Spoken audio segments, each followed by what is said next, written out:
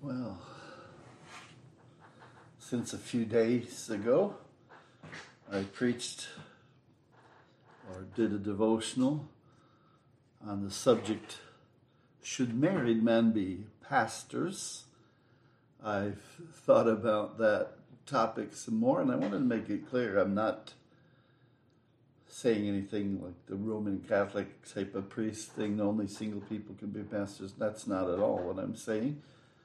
But again, should single people be pastors, and the whole idea that man is to be of one wife was put out as the norm, and I'm saying no, that's not the case.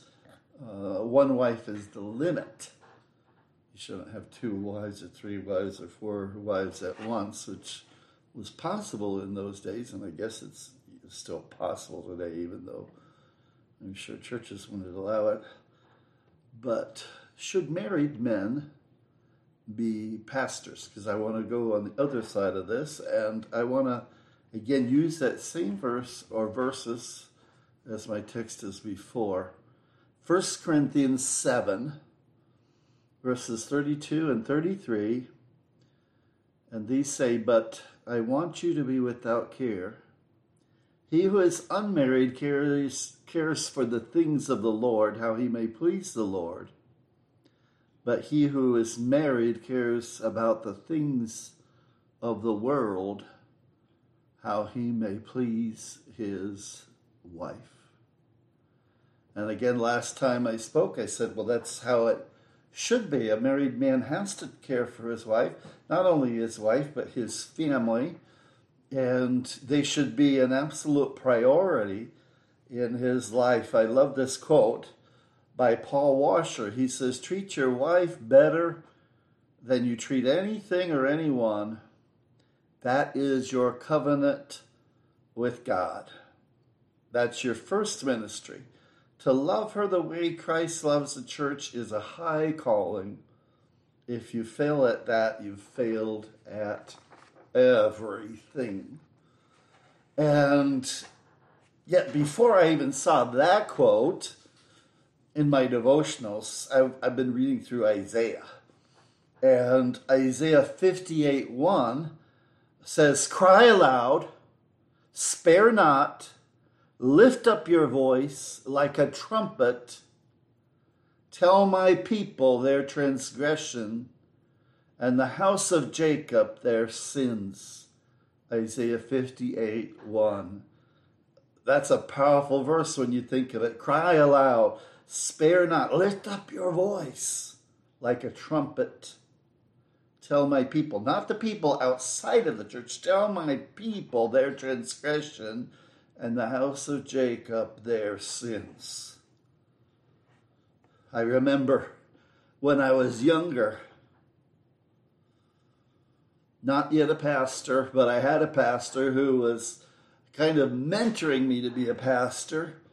And one day he came to me and he was asking me to pray with him about his friend who also was a pastor, who had just got fired from his pastorate. And why was he fired? He was fired from his pastorate because he suggested in his sermon that some of the congregants were maybe not saved. And doing that, he was put out immediately. Not 2 weeks, not any notice or anything. He was fired by that church. Now, I know that doesn't always happen. Churches should appreciate that the pastor would cry out and spare not and lift up his voice like a trumpet and tell the people, his people, God's people, their transgression and the house of Jacob their sins. And yet people, and a lot of pastors, do not do that.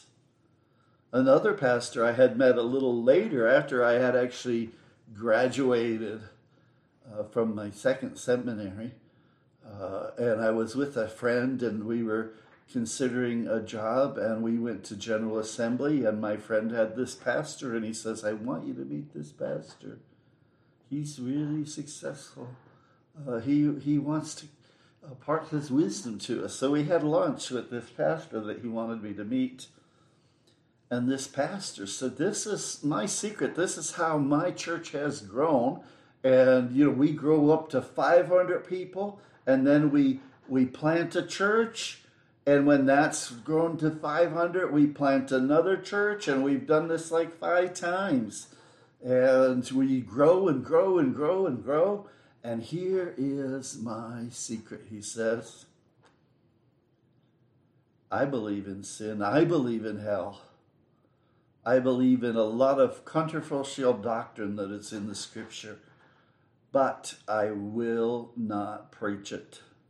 I will not speak about hell. I will not talk in the pulpit about sin. He says, if somebody comes to me in my office, they want to counsel and they want to ask questions about sin or hell or anything like that, I will tell them, I will talk to them, I will counsel with them, but never, ever, ever, I haven't mentioned the word sin in a sermon. And my church grows. I tell people what they want to hear, and the church is growing and growing and growing. And he says, if you want your church to grow, you don't be, hellfire and brimstone preacher. And I remember my friend, who was a godly young man, was apologizing to me after. He says, I didn't know this guy was like this.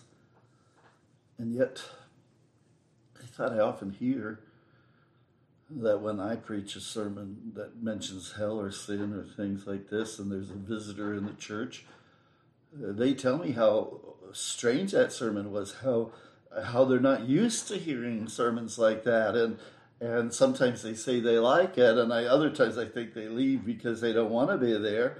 And I thought about this in relationship to being married and having children and doing this while you're in the pastorate. And I wondered if part of the reason that so many pastors won't preach about hell and sin and these kind of important issues to know if you're going to be saved, well, if all their thing is about marriage and family and how to have a good family, and they never preach about these topics, maybe part of the reason is they're worried, they're scared.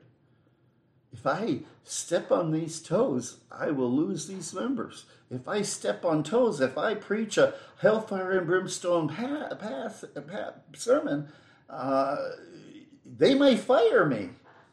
And so such preachers avoid it all altogether. And they preach peace, peace, when there is no peace sermons. Why? Because they need to provide for their family. They need to be sure that their family is okay. And they figure, in this church which I'm in, if I say this to this person who gives a lot may not give. He may decide to leave. She may decide to leave. These people may leave. Or I may be fired. And if that's the case, I'm not saying the man would leave his wife. He wouldn't. But should such a person be a preacher? Should such a person be a pastor?